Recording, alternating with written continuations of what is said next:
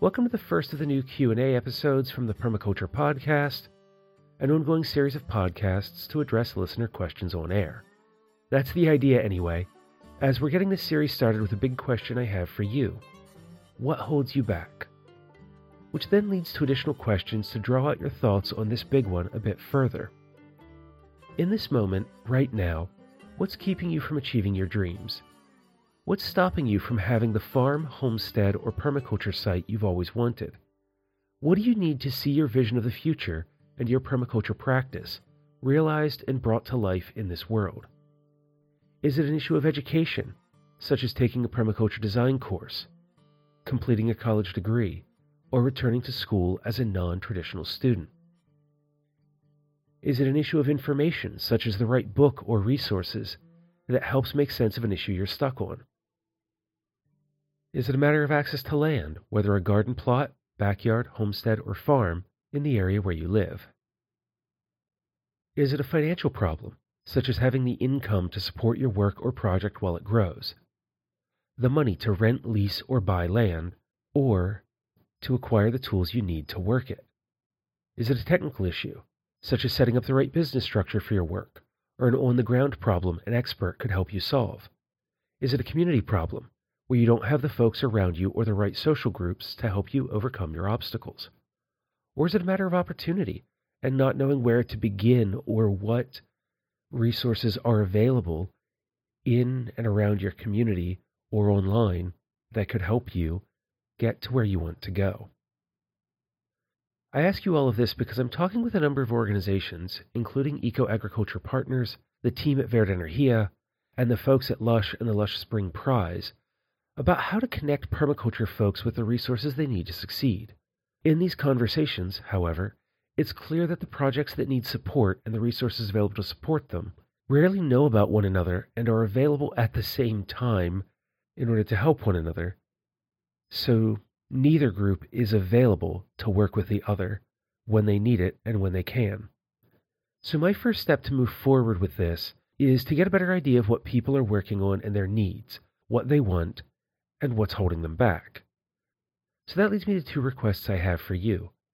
First, share your answers to these questions with me. Let me know directly what you're struggling with. Second, if you have your own permaculture or permaculture adjacent project, or know of one in the community that would benefit from the technical support, financial assistance, or other aid of a larger organization, tell me more about it and what you or their needs are. You can do that by emailing show@thepermaculturepodcast.com, and if you do so, please include the subject, "What holds you back?" In that message, tell me about yourself to the extent you're comfortable, answer as many of the questions as you care to, and if you're sharing information about a specific project, be sure to include the name of the project, the names of the people involved, whether that's the founder or the leadership team, contact information for those folks, including email, phone, and a website if there is one. If they're an organization that you're mostly familiar with because of their social media presence, then go ahead and include that as well, and I can see about sending them a DM as a follow-up through there. And also be sure to include a brief description about what the project does and a list of the project's needs. From there, I can follow up with those individuals who reached out directly or with the projects that they shared to find out more information, and then use what I've learned to organize everything together. And with that in hand, I can talk with my colleagues in the various organizations to see if their work can help these specific folks and projects, and if so, to connect them. If not, then I'll continue my search for the people, groups, and organizations that can help so that we can continue to grow our work and get people and projects the resources they need to grow, flourish, and thrive. Which, if you're an impact investor, institutional investor, philanthropist, or the executive director of a nonprofit who would like to move more resources into the permaculture and regenerative space, let me know so that I can connect you with the folks who are already making a difference on the ground and see your efforts have a larger, lasting impact.